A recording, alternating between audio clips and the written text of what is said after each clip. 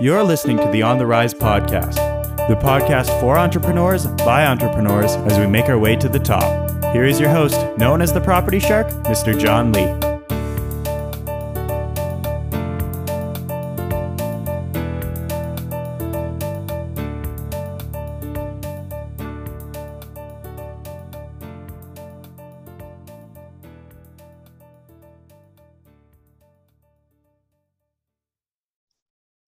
Hey, what's up everyone? John Lee here, also known as the Property Shark, and welcome back to another episode of the On the Rise podcast. Today, joining us, we have Anthony. You gotta help me with your last name, sir. Sarandria. Sarandria, thank you. I butchered so many last names. Don't worry about it, bro. He is a Forbes, he's on the Forbes motivational list. He's an internet marketer. He's a philanthropist, and he's just crushing it with the lead generation game. So, Anthony, thank you so much for being on the show today. Yeah, of course, bro. Thanks for having me. Excited to be here. Absolutely, Anthony. And for people that don't know too much about you, could you give them a quick introduction about yourself? Sure. Yeah. So we essentially are very similar to a lending tree. If people listening are familiar with lending tree, where we connect Americans with different financial products. And insurances, things like that. So we drive a little over 1 million customers a year. We spend close to 6 figures a day on online ads, whether Facebook, Snapchat, TikTok, YouTube, you name it, we're on there. And yeah, really connecting it to like a Geico of the world or something like that, who can actually, underwrite and service the insurance policy, but we get paid for the introduction of the customer. That's really, really cool. And Anthony, how did you get started in this? How did you discover the world of online marketing? Yeah, I honestly, I saw someone just kind of hanging out on a Tuesday, playing basketball, and he was an older guy, and I just thought everybody worked 9 to 5. So I asked him what the hell he did. He said he worked on the internet. I had no idea what that meant, but I knew that I definitely wanted to have the flexibility to shoot hoops on a Tuesday. So it's funny, a lot of people, now come up on online or internet or real estate or anything, and it's, they want a car, they want this, they want that. Like, I literally just wanted the flexibility to play basketball at 1 o'clock on a Tuesday if I wanted to. So yeah, that's how I ended up shadowing the guy. The company went real quickly from, a couple $1 million a year to almost $300 million in about 18 months. So it was a pretty wild journey. I got to see, got to run budgets and with having zero experience at high dollar amounts and really got to sharpen my chops on how the internet actually works. And I think I just became obsessed with the idea of, and similar to what you just mentioned, being able to have an infinite touch on people and not being location or time bound, which is really, not funny, but really funny given today's day and age where a lot of people are moving from, a lot of the stuff they did face to face. Like, how do you create those automated systems online that can supplement or even potentially replace, what you were doing before, door knocking or having in-person meetings, things like that. Yeah, that's fantastic. So this guy was shooting hoops, and then you just walked into and talked to him. Yeah. And in terms of shadowing, what is your take on like a mentor and having someone there? Did he work for free? Did he pay you? Because people talk. Yeah, I literally begged him to work for free, and I didn't understand the value of time, because I was like, why wouldn't you want a free worker, dude? And then now it's like, oh duh, because I was taking up some of this guy's time, and his team's time and stuff like that. So really learned the value of time, I think, from that lesson, because I was like, I don't get it. I'm telling him I'll work for free. I'm telling him I'll go, and he's like, oh, let me think about it. I'm like, think about what? I'm working for free. So anyway, as far as my opinions with mentors, I think it's the single greatest hack to life. It's really it's the same principle you hear: read a book, read books.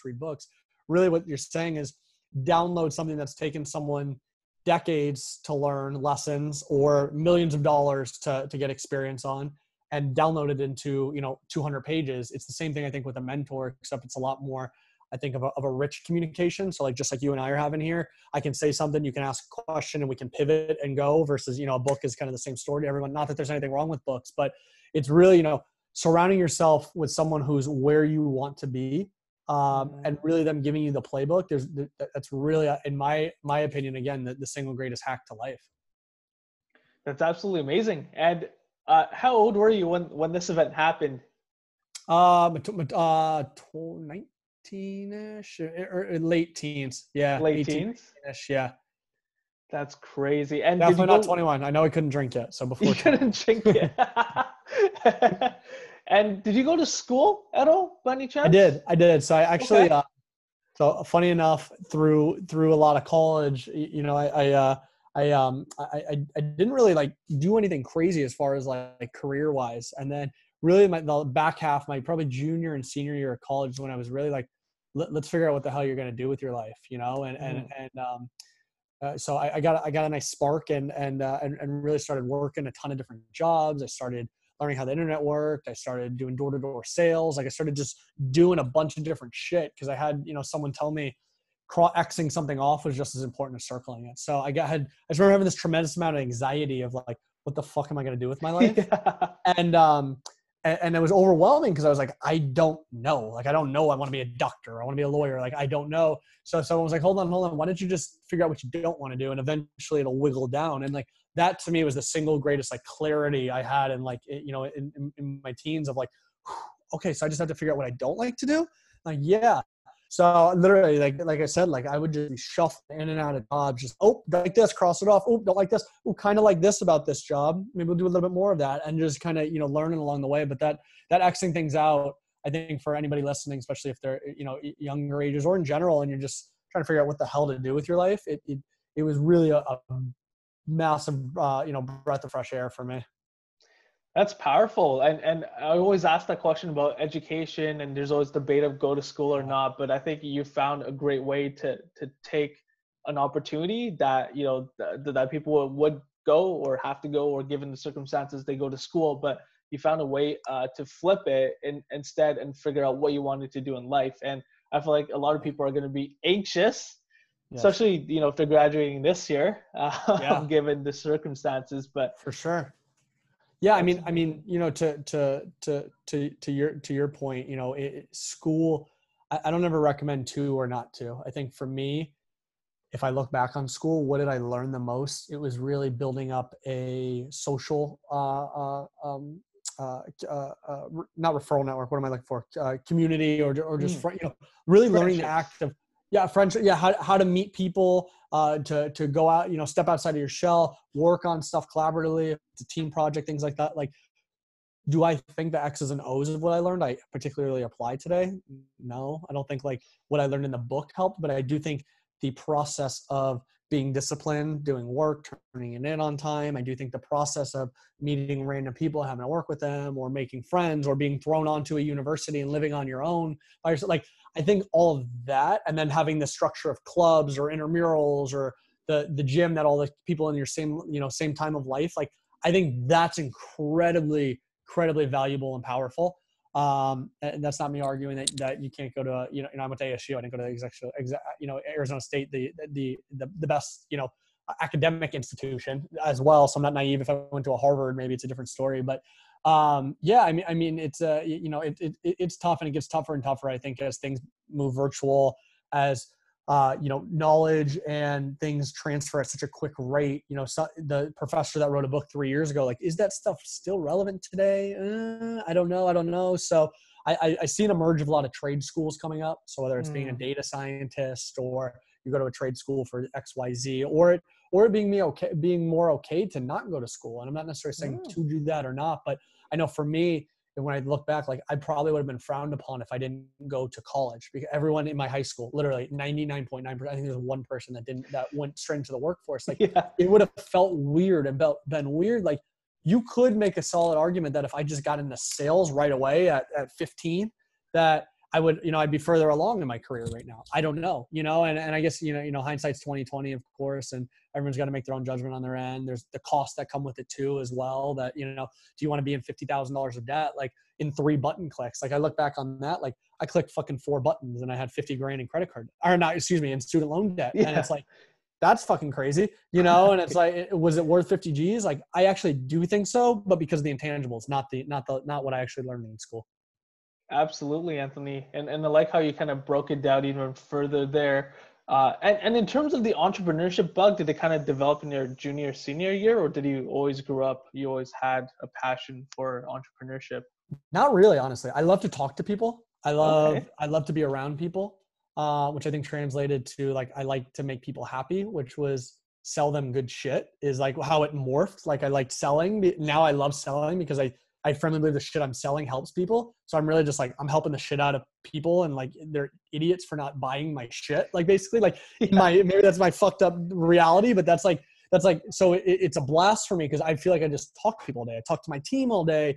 I hang out with them all day. I get to bond with them on a common goal. Like I feel like I'm on a sports team more than like an entrepreneur. And it's like I had a buddy of mine, I think my sophomore, junior in college, that was like, "Oh, you're not going to work for yourself. I mean, sorry, you're not going to work for somebody else." Like, and I was like he saw that in me before I saw that in me. Like I wasn't like I'm going to be an entrepreneur. Or like I don't want to work for someone. Like he's like, "Dude, you're not going to work for someone." And I was like, huh. And then like a few years later, like I was like, "Dude, remember when you said that to me?" He's like, "Yeah." He's like, "I saw it. Like I just saw it." And I was like, "Damn, that's so cool that someone else saw that in me before I even saw that in me." So short answer, I did not grow up like, slanging newspapers as a 4-year-old. You hear people like, I was born with entrepreneurial buzz. Like, no, I not at all. I literally, I joke, like I built myself into a contractor, like to my own, like I brought as much, like enough part-time work to eventually create my own job, which was in the fruit that I want. I didn't have to go into an office. And that was a win for me. I was like, fuck yeah. And then, everything else on top is kind of either, gravy or I guess a curse for better or worse. It's like we got busier and then hired on 1, 2, 3. And now we're, 30 plus employees and, Wow. a good size company we run. But it's, again, for better or worse, there's positives and negatives with scaling and growing a company. But to answer your question, no, I don't think at the age of 3, I was like, everyone was like, this is the next Elon, type of thing. Yeah, that's funny. Yeah. A lot of people are like, yeah, I was selling, candies to my kid or my Right. friends Yeah. in elementary school. Or I have a lemonade stand, or I was For doing sure. like newspaper routes or whatever. Yes. Yeah. I didn't have any of that. I like playing sports. So, I mean, business kind of feels like a sport to me in a lot of ways, right? It really is a team sport. And, especially when you start looking at it like that, motivating people the right way, getting in the gym, practicing, and, putting in the hard work, effort, things like that, and it's, every day really feels like a game for me, like coming into a sport. So I really take a lot, handling adversity, loyalty to your team, like all these things that I think, you learn in sports or I did at least. And, I really I feel like now instead of playing basketball, I'm playing business, and it feels really good because it feels like I'm playing on the same, with the same ball with the 5 people in the court and all that stuff. It's just in a different mechanism, and it feels good. So I feel like I'm more playing a sport all day long than I am, running a business, to be honest. That's fun. That sounds a lot more fun. Yeah, it is. And so take me through, in terms of working and shadowing, if someone were to kind of follow that route and pick whatever industry they choose to go into, or they magically find someone playing basketball on the 2 p.m. and they want to shadow them and they say yes, what would be, I guess, the biggest takeaway from shadowing someone, and what should people really focus on during that process? Yeah, I think a couple things. One is I learned something later in my life that I wish I could tell my younger self. And what that was not that I'm old or anything, but, my teens, I wish I felt like a leech in a mentor or a mentee role. Like I felt like I was leeching off my mentor, like, gimme. And as I got older, I started realizing there's a reciprocal value and benefit to a mentor-mentee role. And what it is it's like me doing this podcast. You asked me to do this, and I don't make any money off this. I'm actually losing money doing this. But guess what? For me, this is my biggest payday of the day. This is better than making another $100, $1,000, $10,000, along the way. It's you see a part of yourself in someone else, and you say, that feels good to help that person bring them up. And you also maybe remember the people that brought you up. And it's like realizing that if I could have told myself that, I would have been reaching out to so many fucking people to say, hey, and not everyone's going to have that viewpoint that, I was like, yeah, let's do this thing, and not everyone's going to be down for that. But the ones that are going to be, really good mentors. And in my opinion, or they're going to be the right people you want to talk to because they know where you're at and they want to help you pull you to that next spot and they see themselves in you. So that's one overarching lesson. I would say someone looking for a mentor is like, there's actually a reciprocal benefit of you too, or of that mentor working with you. And the right ones will realize that. 2 is really, it comes down to really convincing, in my opinion, once you've found those people, convincing them you're not going to waste their time. right? Like we came on here and you're like, so what's up? Tell me about you. And I would be like, dude, I'm never going to fucking talk to this kid again. Yeah. You know, versus, you know, you're like, hey, I researched you. I've got, you know, I wrote down these questions. And then you hit me up in a week and you go, hey, that one thing you said, I actually applied it here. Like, dude, guess what? If you hit me up again, you're like, hey, can we hop on a call? I'm trying to figure out how to get my ads going. I'd be like, yeah, dude, let's screen share. Let me show you, you know, how we run ads 6 figures a day. Like, and you're like, oh shit, I'm spending $100 a day, you know, like, Yeah. Because you didn't waste my time. And I think, you know, making that very clear to a mentor out of the gate. I even used to say that when I would reach out to people on LinkedIn or their Instagram, or still do. I still reach out to really high level people. I've got to meet with Damon John from Fubu, things like that. Wow. And it's really just that it's hey, this is why I chose you type of thing. Like, hey, I'm really a big fan of your XYZ thing. Here's what I'm up to, and here's where I am today. And you know, really that last line of you know, I really pride myself on implementing what you know, the lessons that I learned from my mentors, and you know, I'm not going to waste your time. And however you want to say that type of thing, I think really for me has been the biggest hit point with getting really high level mentors to chat with or have conversations with. Is been huge. And the last point I'll say is actually identifying those people. It's really, you know, you just find someone who is where you want to be. So for me, it was a guy playing basketball at midday on a Tuesday. So that's all. I didn't need to know that he was a real estate guy or an internet guy. Like he was where I wanted to be. So looking at who is where you want to be. So if that's driving a fast car, cool. If that's, you know, someone who's got a big team, cool. If that's someone who's a great philanthropist, great. If it, you know, whatever that is, those are the people that I think it becomes a lot clearer to be like, who do I want to reach out to and chat with? And ultimately I would put a ton of feelers out. And then, you know, whoever, you know, you vibe with the most, or whoever you kind of like the direction with, it will be best. Cause he wasn't my first mentor by that definition. You know, I had my basketball coach was a huge mentor for me and taught me a bunch of great lessons, and he cleaned pools and made, you know, $3,000 a year, being a basketball coach. And it's like, he was my mentor. And then at a certain point, like I knew I didn't necessarily want to have that financial outlook or work outlook, but he was my mentor up for, you know, 4 or 5 years, you know, and so mentors can change, shift, mold. You can have multiple along the way type of things. Yeah, that's really cool. And then how you broke it down, especially your perspective of that mindset of saying, hey, it's a reciprocated venture. It's a collaboration versus always feel like, oh, like I'm always asking, but I don't know what to give. And for people, I'm just curious to see, like, from your point of view, if like you're a younger fella and you really, you know, maybe straight out of school, or starting your first job, you feel like you don't have a lot of skills to offer, or a lot of experiences to offer, but you aspire to be someone. Would your pitch just be more of, hey, like, I want to work for you for free, or would you ask them if there's anything that you can help them with? I think first would be a tenacity play. So what I mean by that is relentless follow-ups. I think that shows that you've got that spark. Even if you have zero skills, zero experience, that's enough. So I'll give you an example. I had a guy that runs a really big health insurance company locally here. And I found him online. I hit him up, nothing. I found his email, nothing. I got a mutual person to LinkedIn, nothing. Got a mutual person give me a cell phone, called him, left him voicemails, text him, nothing. I Facebook messaged him. Finally, I got a response, and he goes, "You're not going to leave me alone, are you? Ha ha." And he goes, "Okay." And this was at 11:30 at night, or maybe even later, 11:30 or midnight at night. And he goes, "Be at my house at 5 a.m. tomorrow, and you can shadow me for the day." And this is like semi-recent. This is semi-recent. So I've got a business to run. I've got shit all day, meetings, all the shit. It's 11 o'clock at night. The guy lived 45 minutes away. And I was like, I'll be there. I was like, fuck it, I'll be there. And I did. So on 4 hours of sleep, rearranged my whole schedule. I got there, and he told me later, and I'll tell you some of the lessons I learned. But you know, he told me later. He goes, "Dude, I did not want to fucking get up at 5 a.m." He goes, "I was bullshitting." He goes, "I didn't think you were actually going to take me up on it. I just wanted you to leave me alone." And he really, and so I end up at his house. I work out with the guy in the morning.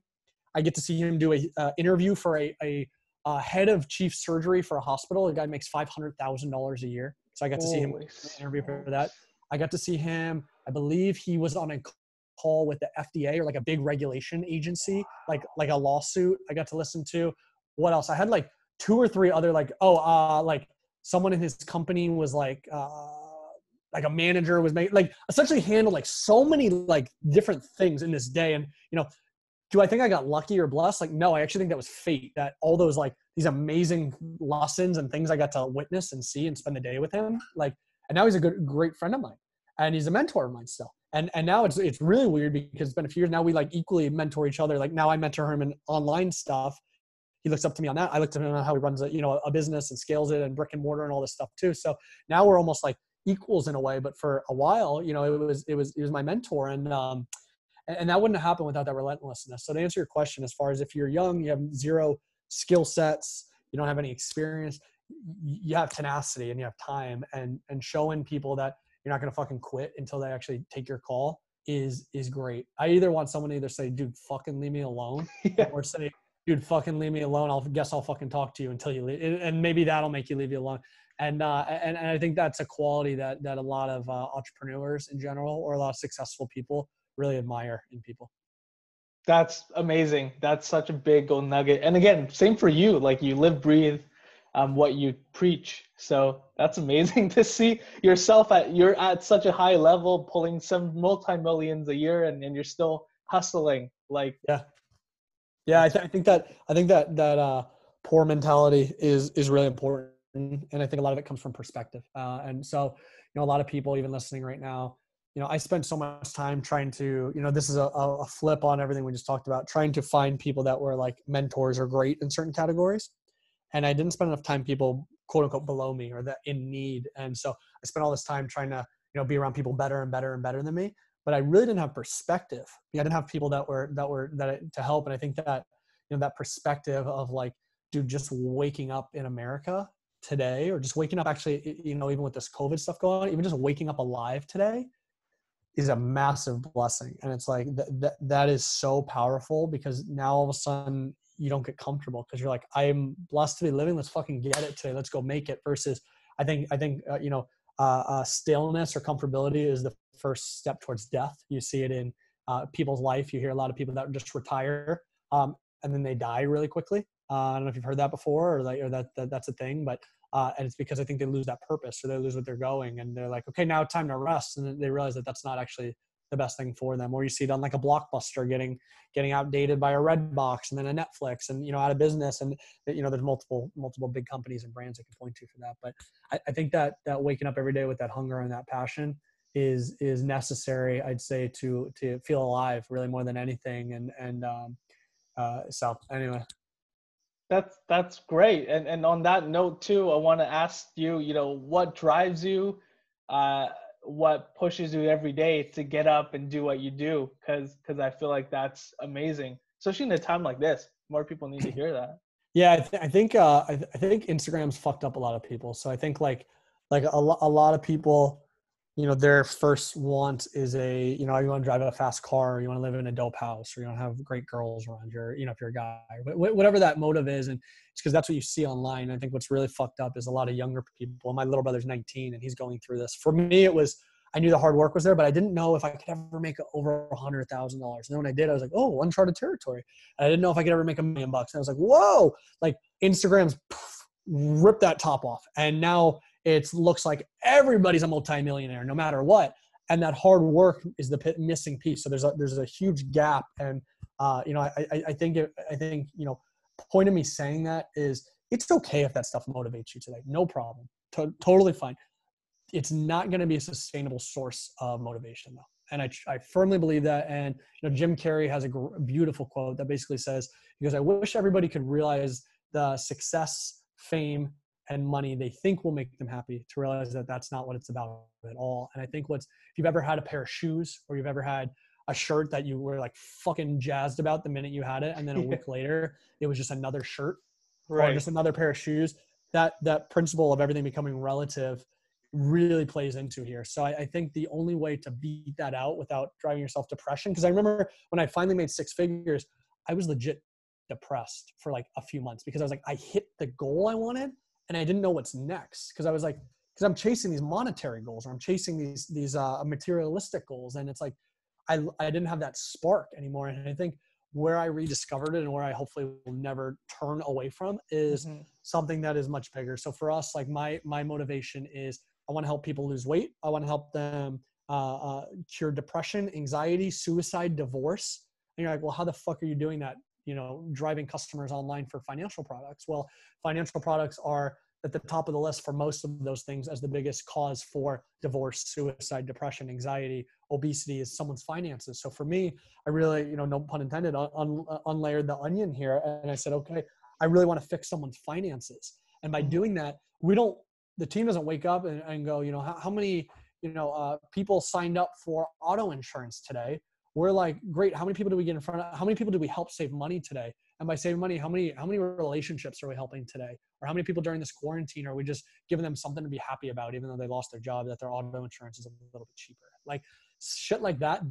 Those are those sustainable. I think you wake up on fire every single day. No matter what your you know, how much you've made or how successful you are, how little you've made or how little successful you are. I think when you're going after something much bigger, it becomes a very sustainable source of energy to be motivated to get rocking every single day and really make a difference and change in the world. That's amazing. So when you got into what you're doing now, the motive behind it was just, again, to help people lose weight, conquer depression. And how did you come up with this idea from what you were doing with your mentor? How did you transition into finance and driving traffic to that? For sure. And you know, I'm not naive to, for me, it wasn't necessarily something materialistic, which is okay if it is. I want to say that too. I don't want to preach this hippie voodoo shit and someone's like, well, dude, I want a Lamborghini and I work 18 hours a day. Dude, there's really nothing wrong with that. All I'm saying is eventually that's going to become relative. And then you're going to hopefully have to learn that lesson that I had to learn the hard way. So hopefully I can kind of, buy you some time there on that. There's nothing wrong with that. So for me, it was freedom of my time. So it was really, I wanted to learn the internet, not to solve depression at the beginning. It was, I wanted to learn it so that I could play basketball on a Tuesday again. So that was my Lamborghini. That was my hot girls. That was my whatever it is for people's like materialistic why. And that's for some people too. They want to travel. They want to see the world. So for me, it was that flexibility of time to not have to be in an office. That was my why. And so I started there. So I started learning the internet because at the time, and it's not, this is almost 10 years ago now, it's not remote work from home wasn't as common, things like that it's going to be now. And it's funny that this interview in a year or two now, people will be like, I don't get it. Like we're all working from home, like why, but like back then, like everybody, I didn't even know you didn't go to a 9-to-5 in a suit. I thought that's what everybody did. And you had to go that way. So that was my why. And that's what, not forced me to, but motivated me to sit in front of a box, a computer that I hated sitting. I love talking and being around people to learn that stuff because I wanted that flexibility to be able to do that. So that's where I started, just learning internet marketing. Then I started bringing on clients and started bringing on consulting work, project work. And that's where I now had the flexibility. I had the income to support myself. And now I molded into like, I'm helping these small businesses grow. Like I'm helping employ their teams and their employees. So that became my why at that point. It was like, wow, like still I want to hang on for dear life, this flexibility. That was still my why.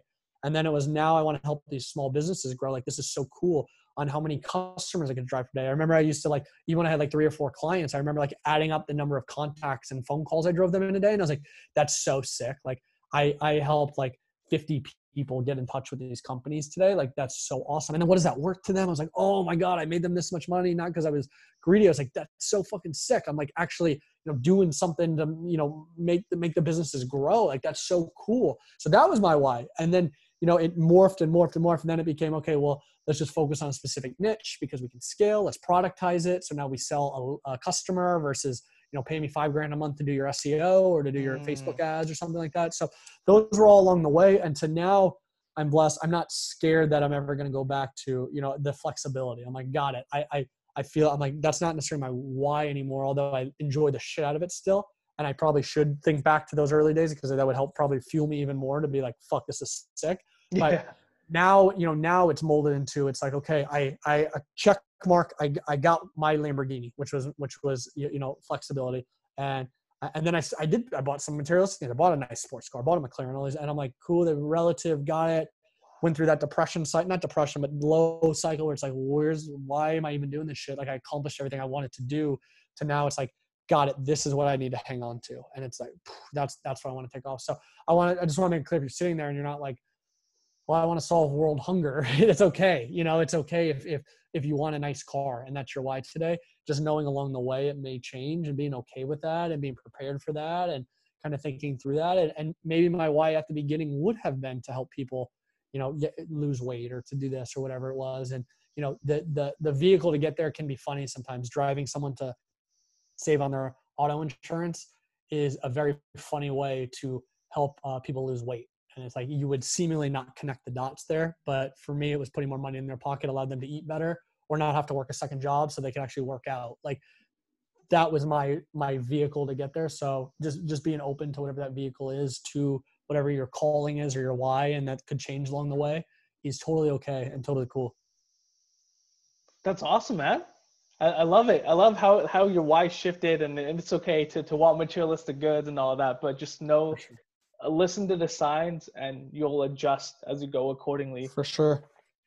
That's awesome. That's awesome. And okay, in terms of lead generation, right? Because I guess when you started 10 years ago, probably like, I'm assuming Google was big, like SEO. Google was cheap and big. I was one of the first advertisers on Facebook, actually, funny enough. You used to target, it was just the sidebar display ads, and you would just select the page likers you wanted to target. So you would target fans of Oprah Winfrey, and you put it in there, and you write up you put the little square image, and you write the little headline and description, and boom, that was it. Now there's fucking, people would laugh at that now.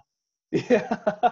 So given what you know now in the internet marketing space, for someone that's, maybe a small business owner or an entrepreneur that wants to learn about this and have the freedom, where do they start learning given what you know now? Like, what would you tell them? Yeah, a couple things. I think something I did well and some things that I would change if I went back. One thing is realize a couple things. This isn't for everybody, so this isn't taking shots at anyone. A lot of times someone who's a guru is teaching because they can't do. So that's a really important lesson. And so a lot of people are, I don't have a course because I'm too busy making money doing what I'm doing versus teaching people what I'm doing. So if my business was teaching people how to do shit, that's my business. My business is actually running ads and doing ads. So who would you rather learn from? And that's not, and it makes it tough because I'm not openly out there like, yeah, pay me to consult or let me do, I'm busy doing my shit. Like, you really got to pull in my ear like you did in order to do that. And whatever that is in any applicable way. So with that being said, is there's a Facebook ad buyers group, is a group on Facebook. That's a great one to learn a lot of info. You'll see a lot of people contributing for free on there, not pushing a course or anything like that. Those are people I would definitely hit up and I would message and say, can I pay you for some of your time? If you don't have money, can I take some of your time? If they don't want that, can send them a question, one question, very specific. Say, hey, here's the challenge I've got. Any advice? I'd really appreciate it. Like that kind of stuff. Those are people that aren't necessarily gurus and are doing it and are helping. So Facebook ad buyers group's a great place. Secondly, at least my journey, it doesn't mean this applies, and feel free to apply this however anyone listening wants to. But for my journey, it was, this isn't politically correct to say, but it was playing with other people's money. So it was bringing someone on as a client. They were paying me to learn. So at the beginning stages, a company would spend $1,000 a month on Facebook ads, $500, $200 a month on Facebook ads, and they'd pay me $100, $200 to manage it. But shit, I would have done that shit for free because I was playing with their money and trying to learn as I was doing. And I really think, you can read all day long, you can talk to people and stuff. Where you really learn is you learn by getting reps in and by doing stuff, and it's, I think it's really important. I remember when I was single trying to talk to girls, I was reading stuff and I'm watching videos and I'm like, yeah, I'm just learning. And eventually I was like, yo, dipshit, you got to go fucking talk to a chick in order to get a girl. You got to actually approach someone. You know what I mean? And it's like, that principle I think applies in a lot of different things in life where it's like, you got to start doing it. And it's really cool when it's not, your risk is mitigated. And for me, that was someone spending money and me being like, hey, can I manage your ads? I think I can do them a lot better, when really I was like, I'm figuring this shit out on the fly and I'm doing it with their money, type of thing. And then the kicker would be if they're paying me to do it with their money, then it was really, I was like, this is fucking perfect, and, but I would have done that shit for free because I'm playing with their money. That's brilliant. And you mentioned Facebook. And before that, I want to touch on the guru part because I feel like that's a really big misconception that people have nowadays. There's a bunch of internet gurus out there showing off their whips, their lifestyle, traveling, and they're selling you this course. And it's great that someone like yourself can bring light to this and just say, hey, like I'm really busy with my own shit. Like I don't got time to do all that, right? So. Sure. Yeah. Puts things into perspective there. And there are some great ones too. I don't want to knock on that. I do just, not take shit for gold. And someone just because they, you find out a lot of people with the picture from a Lamborghini rented it. And you find out, like you just start real and I guess there's some value in the fact they're even doing that. There's lessons to be learned there, I guess, too. Fake it till you make it kind of stuff. But, I see some people that spend like thousands of dollars on courses, and there's some really good ones out there, and then there's some really people that don't actually know what they're talking about. So again, that's not me taking a shot at anybody. I've had some unbelievable courses I've taken consulting. It would just say I wouldn't just blindly fall into it. So just because the guy doesn't have 4 hot chicks in front of a mansion Lamborghini doesn't mean he knows what he's doing, that type of thing. Yeah. No, that's good. Just to be more conscious, when you pick your mentors and who you decide to learn from before you just commit to it because you were sold on the dream or the vision and all that. 100%.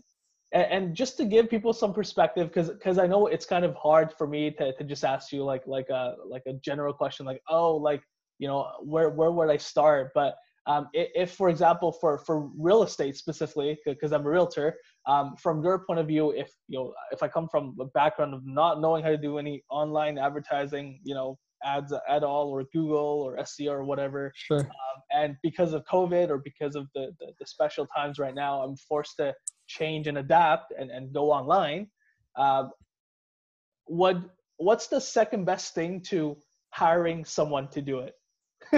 Yeah, and honestly, even if you said you had the money and resources to hire it, I think you want to know everything well enough to hire for it. Is like a great lesson I learned. Like I didn't know how to code at all, but I know it a 3 out of 10, which to me is good enough to hire for it. Doesn't mean I'm great at it or perfect or that I'm going to hit 100%, but if I had no fucking clue how to code, it'd be really tough to identify a great developer, in my opinion. That's everyone's journey or not or anything. So even if you said, where do I go hire someone? I would say you need to launch some ads yourself. You need to play with it because you're going to know your target audience and messaging better than anybody else. Be the congruency in the sales cycle for yourself because they're going to be talking to you is there. And then C, you're going to, if at a minimum, you're going to have more respect for the person actually doing the work, actually doing the stuff. So I have much more respect for my bookkeeper because I did bookkeeping at one point and I was like, fuck this, versus someone who might look at bookkeeping on their P&L as, a wasted expense, or they're like, what the fuck do I even need this for? Who cares about yeah. You know what I mean? Type of stuff. Yeah. So, or what are they even doing? 20 hours. What the hell are they even doing for 20 hours? I thought the shit just came how it did, So if nothing else, you get more of a respect. But to answer your question, where to start? So there's a great book. It's called Utility. It's YOUtility. And it's about a decade old, but I still think the principles apply.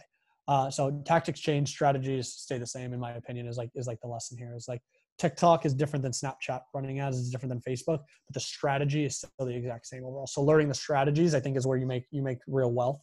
What is it? Tactics make you rich. Strategies make you wealthy is the term. But the point of it is there's a lesson in there actually of a realtor. And what she does is her business is really struggling, really bad.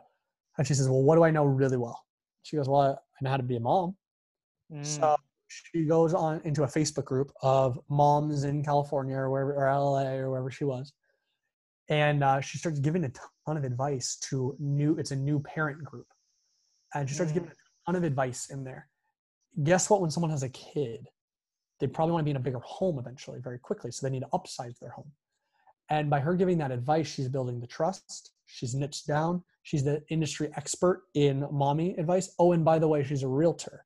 And it's the, call it like a 1 out of 4 ratio of value to I'm a realtor type of stuff.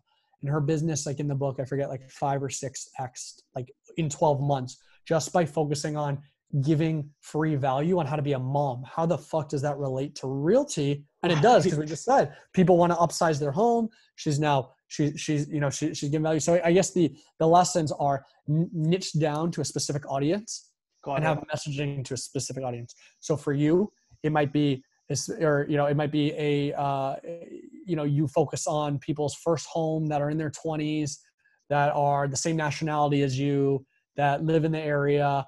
And you just get on there and you're like, hey, if you're, whatever nationality you are, and you're a 20-year-old male, like, and you're really trying to figure out how to own your first home. Like I'm the guy. And you're like, if I'm scrolling through Facebook and I see that, I'm like, well, I'm 20s. I'm the same nationality as you. I was thinking about a house. Yeah. Let me listen to this guy type of thing. And you got to realize you need to be more relevant than my mom, my girlfriend, my best friend on my Facebook newsfeed in order for me to pay attention to you, if that's where you're running ads type of stuff. That's true. So thinking through that principle of how do you become super relevant to me? Well, you talk into my demographic and my life situation and where I am today. Like, are you afraid that, COVID's not going to be allow you to get in your house? Well, did you know actually that COVID's allowing people to get in with the best rates of all time? Prices have dropped. If you're trying to, be a buyer, I'm just making shit up at this point, but essentially just really talking to that demographic, and then you're targeting that specific demographic. You're targeting people your nationality, around your age, live in your area, that are males, and just by the nature of just being hyper focused in a set, and your ad messaging, your website, your video, your image, whatever that is, all plays into that hyper focus. You're going to be a big fish in a small pond. And I think that strategy is very important for someone just starting out versus, everyone talks about their office cat, or they're like, I'm the great realtor. Like, if you literally said you're a great realtor for men that are 20s that are your nationality, you'd automatically at least get some ears to perk up because you're relevant to their life, Right. That's amazing. Being hyper focused. And on that note too, it kind of seems like content is just as important as running ads. But in terms of creating content, do you create content for the ads, or do you just try to give as much value to your niche and where your expertise could potentially help out other people and just not expect anything in return? Yeah, I think there's a science to it and an art, I guess, in between, right? So first, I think is a hook. So you have to grab their attention. So, hey, fucker, like that, like you're like, what's up? Like grab your attention real quick on an ad versus like, here's how a lot of people start. Bling, bling, bling, bling, Anthony's Realty, da, da, da. Hey guys, Anthony here. 5 seconds, you've already passed it by. You know what I mean? Like that's most ads. So realizing just the structure, hook them real quick. Like, dream home 30 seconds away. Like, you're like, you don't always have to yell or snap or stuff, but like whatever that value prop is to get them, that's what I would lead with. So the value prop right away, boom, hooks them in. Then I would say talk in terms of them deep psychologically routed. Like if you knew that your 20-year-old guy was getting a house because he wanted to impress a girl, like I'm just making shit up here. Let's just say you were selling cars. Yeah. He was like, hey, tired of not getting that, tired of not picking up the chicken in your car and feeling like a loser at home every Saturday night, or going home empty-handed on a Saturday. Like, whoa, you're like, I don't know whether to say fuck you to this guy or be like, dude, this guy read my mind type of feel. Like, right. Like, how do you know? That polarization at least gets someone to pay attention, right? Like even that polarization. So I would say hook, number one. Number two, understanding psychologically where they are. So not, we've got the best deals around town for our BMWs, or, get 10% off this weekend. Talking psychologically again too, like want to feel like you're like a dad providing for your family, and having your kids be safe in a minivan and not be worried about them dying. Like you're like, whoa, like, okay, I'm listening. Tell me more, and then, and then either the value there, but add the value as well too. So, here's what I do. Here's what I focus on. Here's where we are, here's a tip when you're going to buy a car, and you just give some money tip. They really try and fuck you on the back end through the financing. So make sure blah, blah, blah. Most people don't tell you this. Like all that 1, 2, 3. And then the call to action is very important too. So the last thing I'll say is a lot of people will do like a cat that they light on fire in the office. And they're like, look at Fluffy running around like, yo. And then that's the ad. And there's no call me, click, come here, come get, so that call to action is very important too. It's like, if you and I were like, let's grab dinner. You're like, yeah, let's do it. Like, cool. We'll probably never actually, we may or may not. I was like, hey, some of your, I'm telling you what to do. Some of your schedule. What does your Friday look like tomorrow at noon type of stuff? Like, yeah. You're like, oh, I'm down. So that same principle of like, call me now, call me today, or, click here, come here is very important too. So the value is of course important, but there's also the science to, again, grabbing them in attention to even listen to the value, speaking to them psychologically on their pain points, value, and then call to action or somewhere, and, mix through it out there somewhere as well too. It's very important that a lot of people drop the ball on as well too. Yeah. And I'm curious to find out like how you're able to present and catch people after you hook people, right? Again, real estate isn't necessarily attractive, right? Like mortgages aren't necessarily attractive or appealing or applies to people. There's only a certain percentage of people that are actually looking for that right now in the market. So how do you make that value more applicable to the general public instead of just, hey, like, oh, click here for the market update? Well, I'm not like looking for a home. Like, okay, next, right? Or something like that. So play with me here. So your target market is someone looking to buy a home. Yeah. Or sell. Yeah.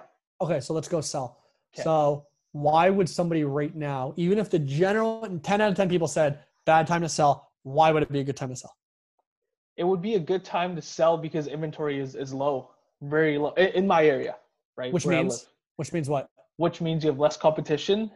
Which means you get more price, higher price. Okay. So when they get higher price, what can they do? They can then take that money and then they can upsize or buy a bigger house or go on vacation or do something else with that money. Sick. So in terms of that, is now is the time to get more money for your home so that you can get even a better house than you would have at any other day of the year other than literally in May of 2020. This is where you will get the most for your home because blank, everything, the value, the education, because of blank.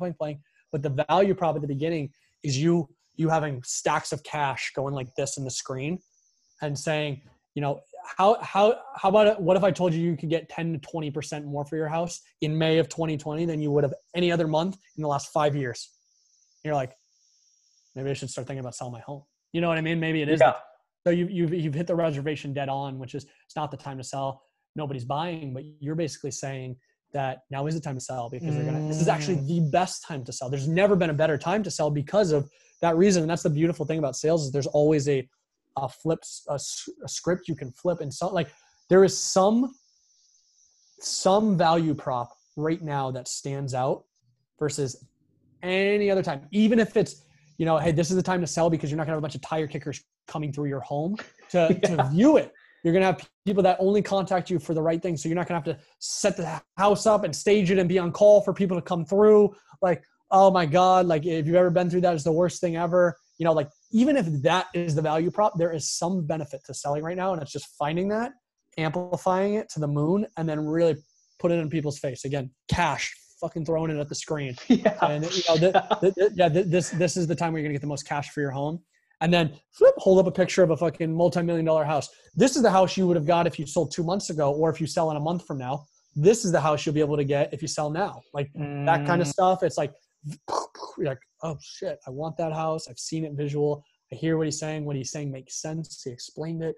Let me at least talk to this guy. Let me see what the hell I can get for this house type of thing. That's amazing, Anthony. Wow. That's powerful because a lot of people are just they don't really talk to the demographic or really narrow down their audience. They're just talking to everyone and they're like, market update for, Vancouver. And people are like, okay, that's, or who gives a fuck? Here. Yeah. Who gives a fuck? Like, oh yeah, like click here for a free home evaluation. But it's like, who gives a fuck? Why? Yeah. Like why? So why? That why you just did and what I did with you, yeah. I try and do that 5 times. So yeah, I want to get a free market update. Why?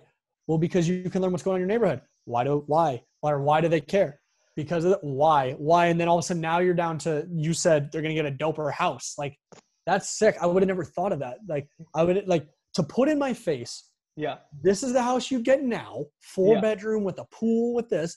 This is the house you'll get in a month if you wait. Yeah. Holy hell.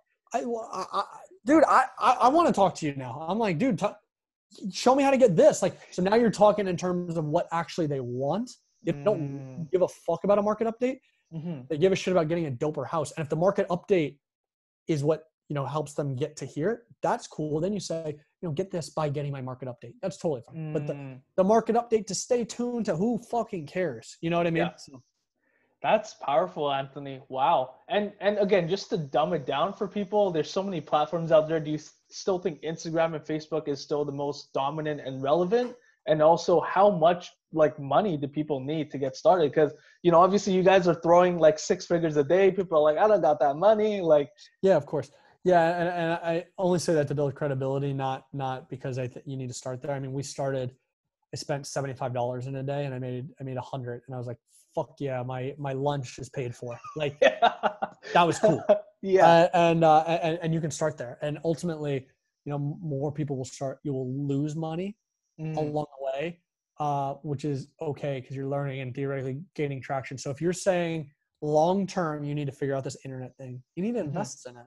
So that's another problem, is a lot of people put $20 in and they'll boost a posted office cat and they'll say, and I didn't close a house. Well, how much is the house worth to you? $6,000 in commissions? Yeah. Okay. I think you can spend a little bit more than $50 on trying to figure out something that can get you $6,000 eventually. I'd argue you can spend probably 2 times whatever one sale is a great benchmark to spend before you're like, hold on, let's relook at some shit. So for you, legit, could be fucking $10,000. And you're like, I don't have that fucking money. I'm not necessarily telling you to do that or not. I'm just saying one deal out of this internet option that you're going for is worth, again, I'm just making up numbers, $5,000 to you. Yeah. So yeah. It's worth putting that money towards it. So to answer your question, best place to start, I still do believe, is Facebook and Instagram. I think there's more inventory right now than ever, meaning more people are spending more, I'll talk in terms of real estate, people are spending more time than ever on their phone. So there's more inventory to sell. There's less competition because advertisers at a brick and mortar are not running ads. So I'm getting discounted costs right now. And I've got a chance to get in front of more people that otherwise didn't spend as much time on Facebook. Huge opportunity time right now. So that's the platform I would start at. If you said, where's the best place to start? Retargeting is great. If people don't know what retargeting is it's essentially someone comes to your website, you're able to tag them and then follow them everywhere. So if you've gone to Nordstrom or BMW and you've seen the purse follow you around everywhere, the shoes, these people are spending hundreds of thousands of dollars. Holy shit. It's actually very, very inexpensive because they've basically tagged you and said, I want to continue to stay in front of this guy. So, bucket him differently. And it's actually very, very cheap to do that. But it gives you, if nothing else, a bigger than life effect. So for yourself, maybe we're not looking to, close a listing off this internet stuff. Maybe looking to get a referral out of it. Maybe you're looking down the line somewhere. Maybe you're looking to stop someone from having buyer's remorse working with you. So you sign someone, but then they see your face everywhere and they're like, damn, I really did get the best realtor. This dude really pumps it.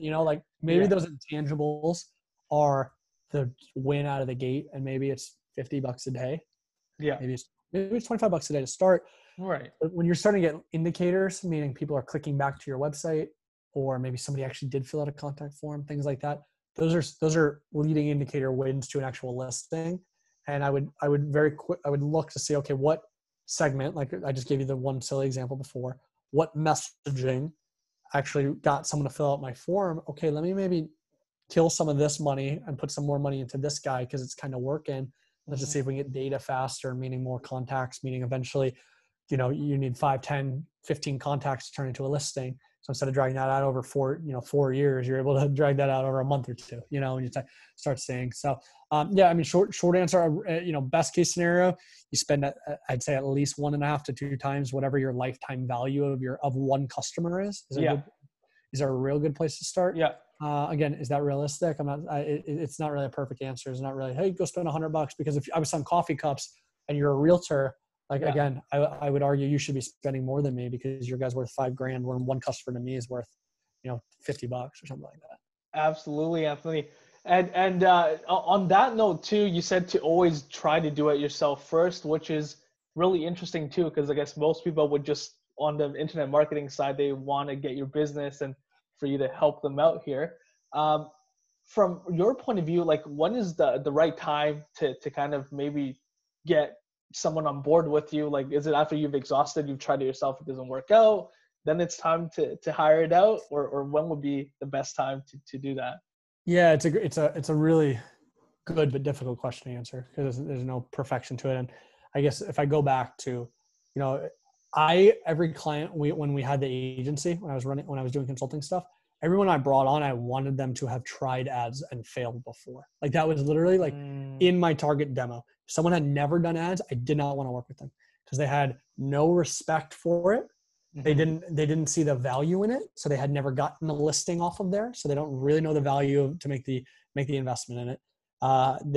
They don't really know how hard it is. They think it's like, well, fucking push this picture to here and get me business, make me a millionaire. It's like, oh, really? It's that easy? Like, why don't you do it, idiot? Yeah. But, so, that was important for me. And I think for a lot of business owners, no matter what size you are, it's important, I think, to be a lot more in the pulse of really your sales, which is your marketing, which is your online ads right now is really, that's your lifeblood. Like I would argue, like, the term sales cures all. So even if you're like, I'm just good at doing the paperwork on the back end, well, you better for shit have some kind of like input or respect for up here, because there's not gonna be any paperwork to do if this doesn't go down. And so anyway, point being is when do you hire someone? Oh man, it's tough.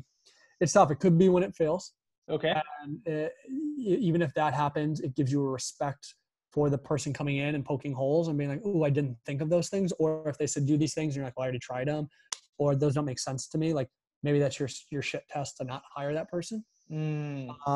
Versus it's like shit you've never seen before, or you're like, oh, I didn't even know you could do that. Like that's cool. Like let's do that. Yeah. That could be a good time. Another good time could be you get that first contact form. Yeah. And you say, got it. Like I think I'm writing the right messaging. I think I know the right audience to get in front of. Like, how do I amplify this shit? Yeah. Maybe bring someone on there. I would ultimately always be having conversations along the way. Right. I don't think it's ever a bad thing that they continue looking at vendors that could be doing something better than yourself or your current vendor, actually. And getting second opinions all day long. I don't think there's a problem with that. If you're obviously the person running the ads or the ad agency doesn't necessarily want to hear that. But, if you're asking me, you as the realtor, if you were my friend and I was giving you advice, I would, you want to start today? I would talk to 3 different Facebook ad guys. I would tell them, give me your whole plan. And then I would go do it if I were you. I would take out the plan. I'd be like, these make sense. I'm going to go try it. And I'm going to fall on my face and not do too good. And then I'm going to come back and I'm going to say, hey guys, I tried it. Like, take a look at what I did. What would you do differently? Or how do you think we really take this? I take all that input, probably go try it again. And then eventually either I get to work or I'd fall on my face enough times where I eventually run out of like things to do, and maybe you pissed off the people enough to know, you got to go find new people, whatever. And I'm being exaggeratory and funny here, but point being is like along that iteration process, somewhere either I've ran out of things to test on my own, or I'm ready for someone to take it to the next level and I'm good trying them type of things. But there's really no perfect answer. I wish I could be like, the second you're making, 2x on your money, get more people, or the second you've bled $500, go get someone else. Like, I think it's a really, it depends on the size of the business, depends on your risk tolerance, depends on how involved you want to be with that process. I think it's incredibly important to be involved with, but I'm obviously biased. So anyway, I don't have a great answer for that. That was my attempt at it. No problem. That was a fantastic answer. And again, you realize that the importance that when you're in sales, it's the lead generation is the most important thing that people should focus on.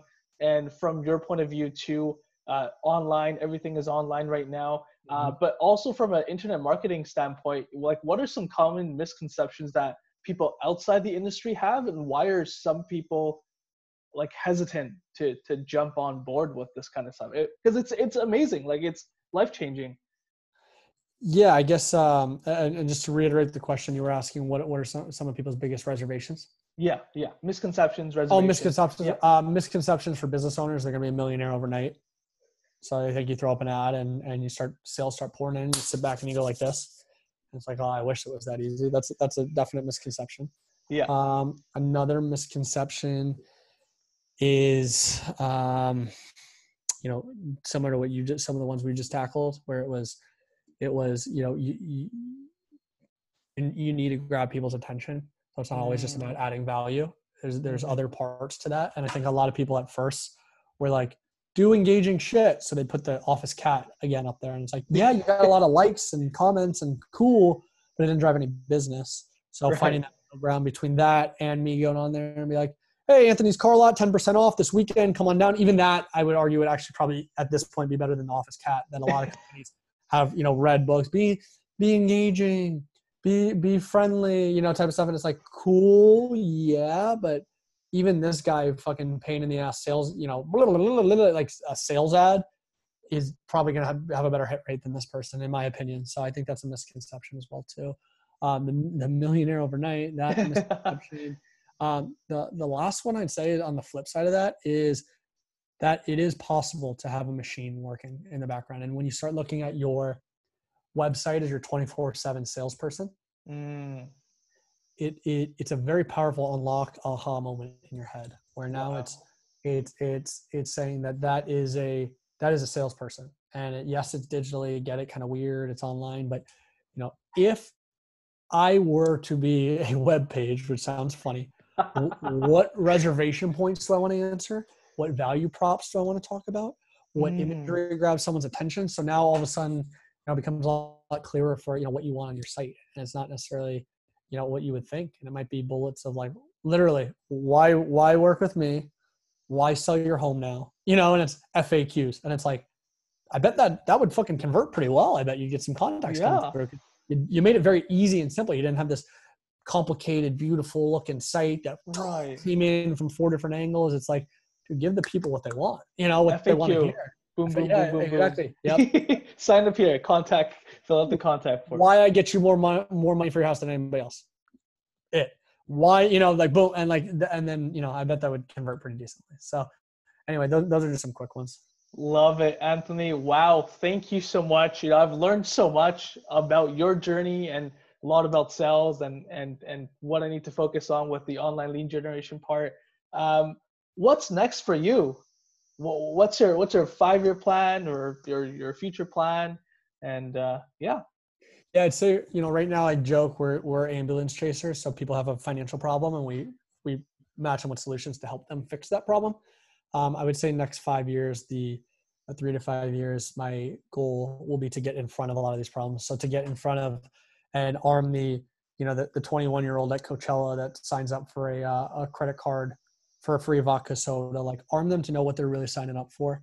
The 18-year-old taking out $50,000 in debt with 2 button clicks. Like, I'm not necessarily saying stop that, because those are not bad products. I think they are sometimes misleading and vague to be in their favor and not in you as the consumer's favor.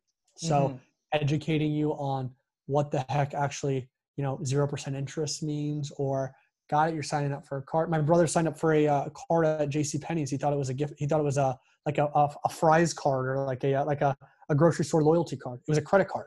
And the clerk didn't even, you know, didn't, and he's not dumb, you know, at 18. So, you know, essentially educating to get in front of a lot of these issues so that we're not just fixing, you know, use the weight loss example. We're not fixing someone who's obese to lose weight. We're helping them, you know, from a young age, be healthy so they can grow up healthy is essentially the goal. That's powerful, because that reminds me of you did Affiliate World Asia 2019. You just had a play of that, but you were talking about having another proposition before the call to action. Like you were giving the succulent example of how that simple 1-pager web page of just, you know, like these are tips and tricks of how to not kill your succulent defeat. Like that's powerful. And that's what you're doing is the one step before the call to action is boom, this is what you really need. And it's like, wow. 100%. And you're getting it in front of people at different journeys in their life, right? Because I'm not getting in front of the person who's in high amounts of credit card debt. I'm getting in front of the potentially younger individual or person who is thinking about taking out a credit card. So it's different demographics, different call to action, different products, different messaging, all that. But that's where we're moving, and we'll continue to move over the next 3 to 5 years to try and reverse that curve of debt in the States at least, and do it in a preventative way, not just a fix it kind of way. That's amazing. And last but not least, Anthony, where can people reach out to you? How can people find you or be in touch with you if they have any questions about online marketing or life advice or how to pick up chicks or how to get a McLaren? Similar to how you did, I'm pretty active on Instagram. I try and get back to everybody that shoots me a message, even if it takes me a few days. Like I said, I do this all just to give back for fun. I'm not selling anything or anything. So it's, I'm happy to help any way I can. So any questions you have, feel free to reach out there, or just Google my name and you can just fill it in my contact form. I'm happy to, again, might take me a little bit of time, but to get back to you on any advice or point you in the right direction or experience share I can lend. Wonderful. Thank you again, Anthony. It has been such a pleasure talking to you, and thank you for your time and being on our podcast today. Yeah, thanks for having me, bro. Absolutely. You take care. See you, bro. Bye. Thank you for listening to the On the Rise podcast. I hope you enjoyed this episode. The music composition and vocals is done by Graham Best. Your host, of course, is the property shark, Mr. John Lee. Have a wonderful day, and we will, of course, see you next time on our way to the top. Cheers.